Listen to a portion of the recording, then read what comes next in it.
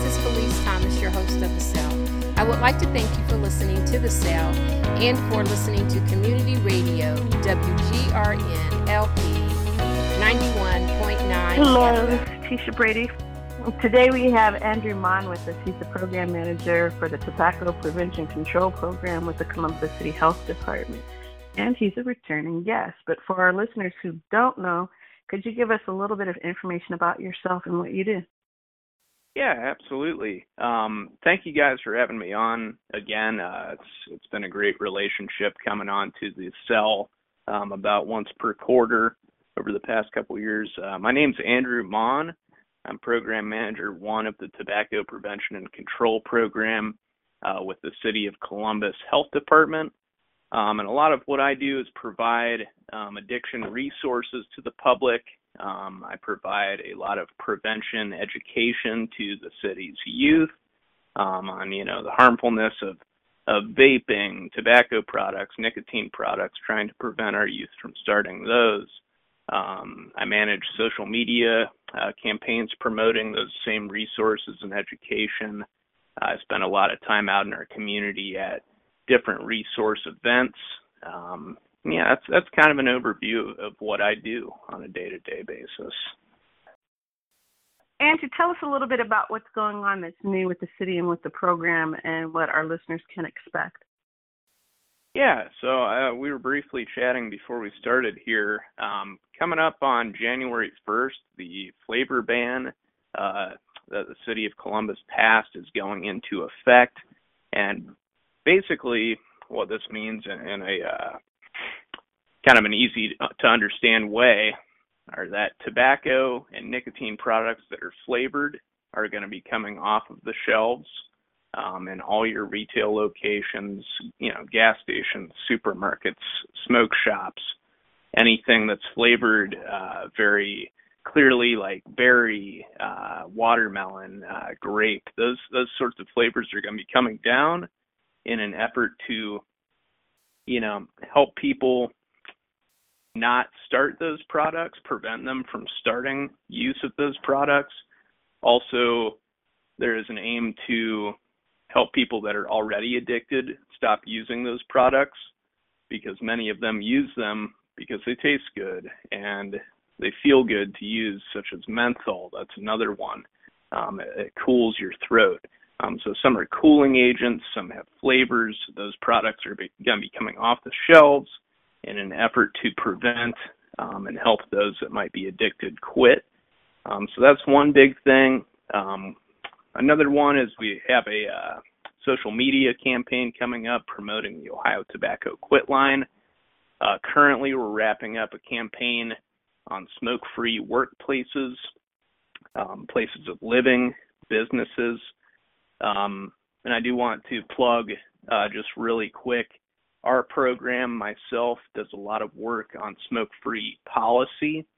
So if anybody that is listening might need help with their business or, place of living, a living community, if anyone needs help drafting or developing a smoke-free policy, we do that at the city for free.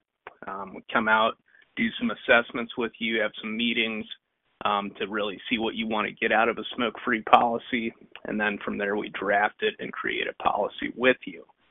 I know that was a lot of stuff there, but that's kind of some of the more recent exciting happenings with tobacco prevention. So can you talk to us a little bit about teens and vaping and perhaps why we're seeing an increase? I know a lot of it is tied to it being flavored, but what should parents know and what can they do? Yeah, absolutely. So there's a lot of reasons why a teen or any member of our youth might pick up a vaping device, whether that's peer pressure, societal pressure, maybe their friends are using it, maybe there's genetics, maybe a lot of people in their family smoke, and then that trickled down to that member of the family. Flavors, as you said, are a big one. That makes it very easy to start these products because they don't taste nasty or bad like tobacco does. They make them very appealing. They have the flavors, they have the designs of the actual e-cigarette that the youth are using, with different designs to make them look cool. The advertisements, they make everything seem very hip or cool, and that everyone should be doing it. That's what the big tobacco companies want them to think. So those are kind of the reasons that somebody might get started. A lot of what I do is go into high schools primarily, middle school, high school, somewhere in that 9th, 10th grade range, and kind of educate on the harmfulness of vaping. And what we're currently teaching, just in a very basic sense, is that smoking is vaping and vaping is smoking. And what that means is that a cigarette and a vape really don't have a lot of difference in terms of the negative health outcomes that can come from that. A lot of people have the misconception that e-cigarettes, vapes might be healthier for them, and that actually is not the case. We're still doing a lot of research on e-cigarettes and vaping devices, so it's important to teach our youth and have those conversations, whether they're from a teacher to a student or a parent to a child, that these products are really no safer than using a traditional cigarette or different tobacco product, and that with these vapes comes just as many negative health outcomes. There's a lot of potential for different diseases, breathing issues, so it's a very serious conversation to be having right now as we see that continue to be a trend in our middle school and high school students. Andrew, I have a question. Could you explain to me the difference in between a e-cigarette and vaping? What is the difference in between those two? Well, I kind of use those terms interchangeably, and I apologize. There's kind of a lot of terms that get thrown around when it comes to vaping, which is more or less heating a nicotine product, a nicotine juice, with a lithium-ion battery. That is vaping, and its most basic terminology there. E-cigarettes come in many different sizes, shapes, types, brands, but they all are generally the same thing, and they all are what encompasses the term vaping. So there's different types of e-cigarettes, but they all more or less are doing the same thing and working the same way. For children that start vaping at a young age, what is the likelihood that they'll transition to actual cigarettes? Is that higher, or do they continue to vape? Like, what happens there? Right now, we're actually seeing a trend in a decline of usage of traditional cigarettes, and that most youth are vaping and continuing to vape. We're not seeing a lot of youth transitioning to cigarettes. Now, sometimes we will see the other way around, but as I said, it is much less common for youth to be smoking traditional cigarettes these days with the amount of products that are out there and the ease of use with these vapes and these e-cigarettes. So we're really seeing not a trend from vapes to cigarettes, but maybe a trend from cigarettes to vapes. And just in general, vaping is what is extremely popular amongst our youth. So I kind of have like a twofold question. What causes the addiction, and is it similar to the addiction to cigarettes, or like the chemicals that cause the addiction for people to smoke?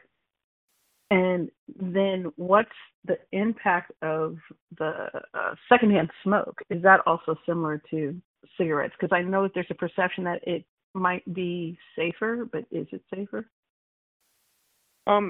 Yeah, I guess I'll start with that part real quick, with the secondhand smoke.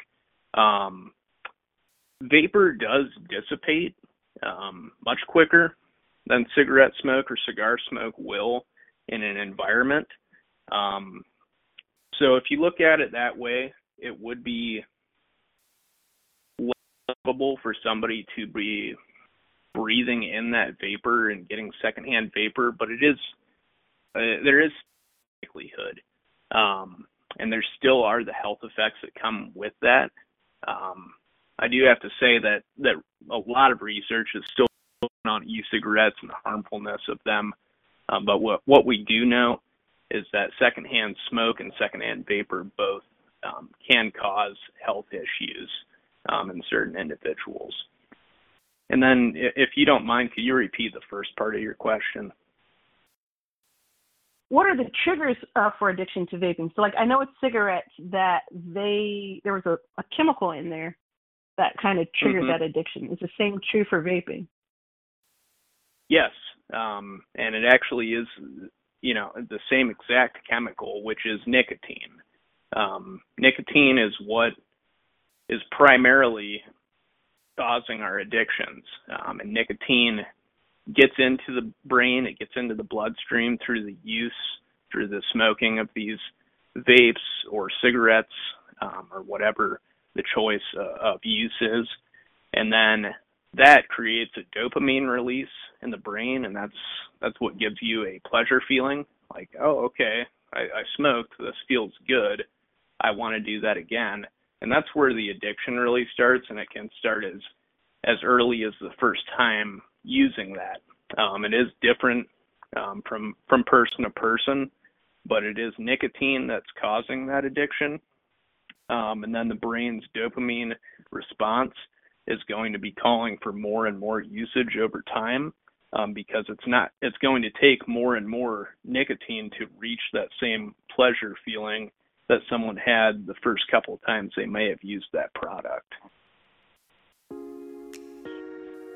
We just needed to take a quick identification break. This is Stephanie Thomas with the Faith Thomas Foundation. You're listening to The Sale on 91.9 WGRN and WGRN.org worldwide. But you can listen to The Sale every Wednesday night at 7:30 p.m. Thanks for listening. Now let's get back to the show. What type of program does the City of Columbus have set up for people that have addictions or feel that they want to quit, vaping, smoking, or anything like that? What type of programs do you guys have set up? Yeah, we've got a few different programs. One of those being the Ohio Tobacco Quit line. That can be contacted at 1-800-QUIT NOW. This is specifically for 18-year-olds and over, so this is kind of the adult version of the quit line here. And what happens is you get linked up with a professional, experienced coach. Lots of times former smokers, so they have that experience, and then they'll walk you through tips and tricks on how to quit. They can provide products, nicotine replacement therapy. So we think of like nicotine gum, nicotine patches, those things that can be sold over the counter at your Walgreens or CVS. So that's what that quit service can provide to somebody, a personalized schedule. For youth, since we were speaking about youth, this isn't centrally located in Columbus, but there is a service called My Life, My Quit. And that can be visited online. It's a confidential system for youth. So this is, now we're talking 18 years and younger. For those, it's very similar to the Ohio Tobacco Quit line, where they can get linked up with a professional and kind of use a texting platform or email platform for teens to use and go through that. And then one last one that I can think of off the top of my head is our Baby and Me Tobacco Free program, and that is located at the Columbus Public Health Department, where I work on 240 Parsons Avenue. And this program is specifically designed for pregnant women that might be addicted to tobacco or nicotine products. Very similar to the couple of services I described. One huge selling point here is if a expecting mother goes through and is successful with the program, she can receive up to a year of free diapers, which in turn saves about $900 to $1,000 in that first year of their newborn's life. So great program run at the Columbus Public Health Department, Baby and Me Tobacco Free.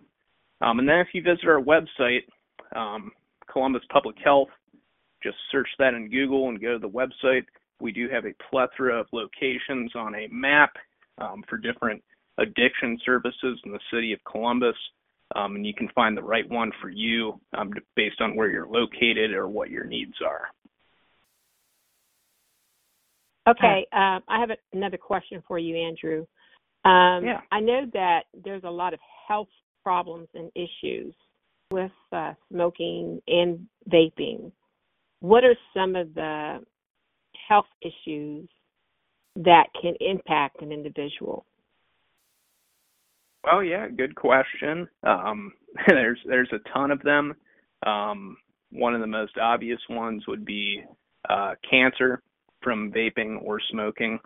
Both of these products can cause various types of cancer.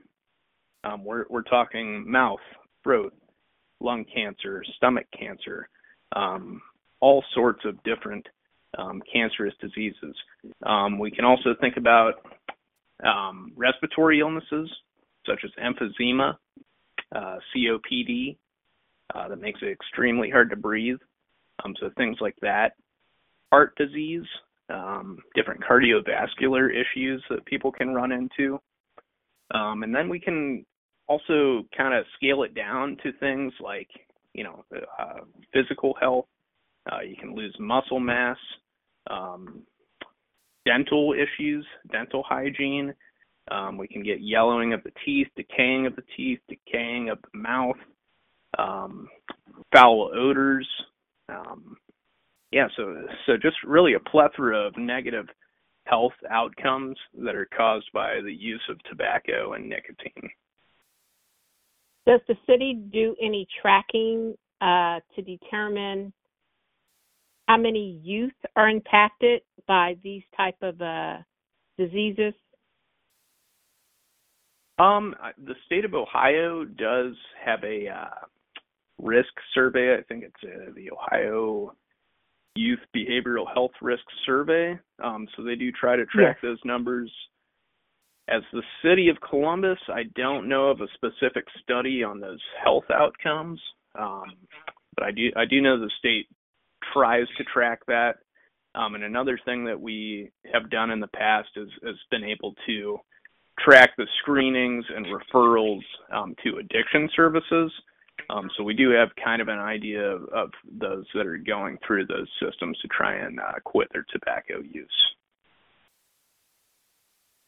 I want to say that the ATOM board helps in that process of tracking that information.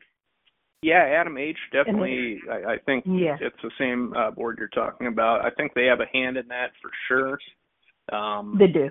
And I'm sure there's some epidemiological studies that I could get my hands on too, but as far as I'm aware, I don't have any numbers on that parameter. So one thing that I'd like to know for those parents who aren't ready to give up vaping, but still have liquid nicotine that can be harmful to children, what should they be doing to prevent nicotine poisoning? Could you repeat that? What should parents who are still vaping do to prevent nicotine poisoning if they have liquid nicotine around their house? Oh, nicotine poisoning. Okay, yeah. I mean, the best option is to dispose of that properly, and then, try and make a quit attempt if you're ready to make a quit attempt. Getting those products out of the household environment, trying to, if you have to use those products, getting away from your children when you use them, trying to be the best influence you possibly can, and then trying to make those quit attempts.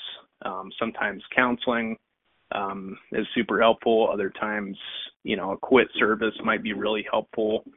Getting access to those things such as nicotine gum, nicotine patches, can kind of, help eliminate the possibility of experiencing something like nicotine poisoning.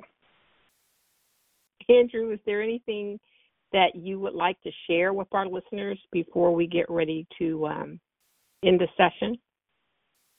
I guess, just a couple last plugs here.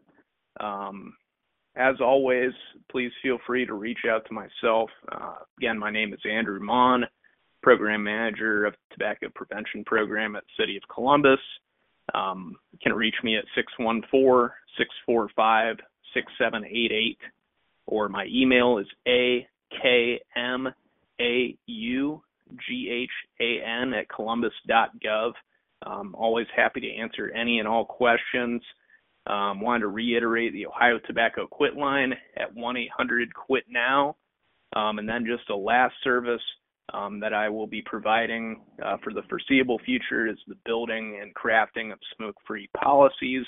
So if you and maybe your place of work or your living community is in need of a smoke-free policy, always happy to help with that. Please reach out to me and we will get you moving in the right direction. Just wanted everyone to remember that we are here for you at the City of Columbus. If you or anybody else that you know might be struggling with a tobacco or nicotine addiction, there are those resources available to you. Please feel free to contact us. We can help you put you in the right direction for the resources you need to make that first quit attempt today and live a tobacco and nicotine-free life. And otherwise, I just want to say I appreciate you guys having me on the cell again. It's always a pleasure to talk to you both. And yes, just really appreciate the opportunity. Thank you, Andrew. Thank you. Andrew, we thank you for the information that you provided us. We sure do appreciate that, Andrew. And of course, you know that we're going to be talking to you again in 2024, Yes. Because we feel it's important to get the message out there. So once again, as always, thank you for coming on. And this is Felice, your host. Peace out.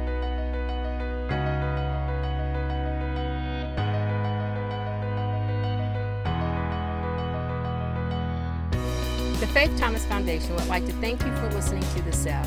We broadcast on WGRN 91.9 FM every Wednesday night at 7:30 p.m. You can also stream us live every Wednesday night at 7:30 p.m. on WGRN. If you'd like to learn more about the Faith Thomas Foundation and to listen to some of our previous shows, please visit our website at faiththomasfoundation.org. You can also visit us on Facebook at Faith Thomas Foundation and on Twitter at Faith Thomas FDN.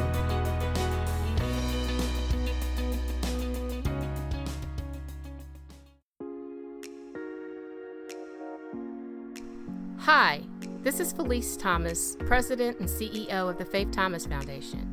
I would like to talk to you about Karima Homes, LLC, who specializes in home remodeling and fire restoration.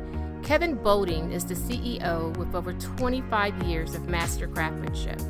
Karima Homes is a licensed, bonded, and general contractor business. Kevin's mission is to provide high-quality home remodeling and restoration services to residential and businesses throughout our communities. It's important to Kevin to meet the needs of his customers.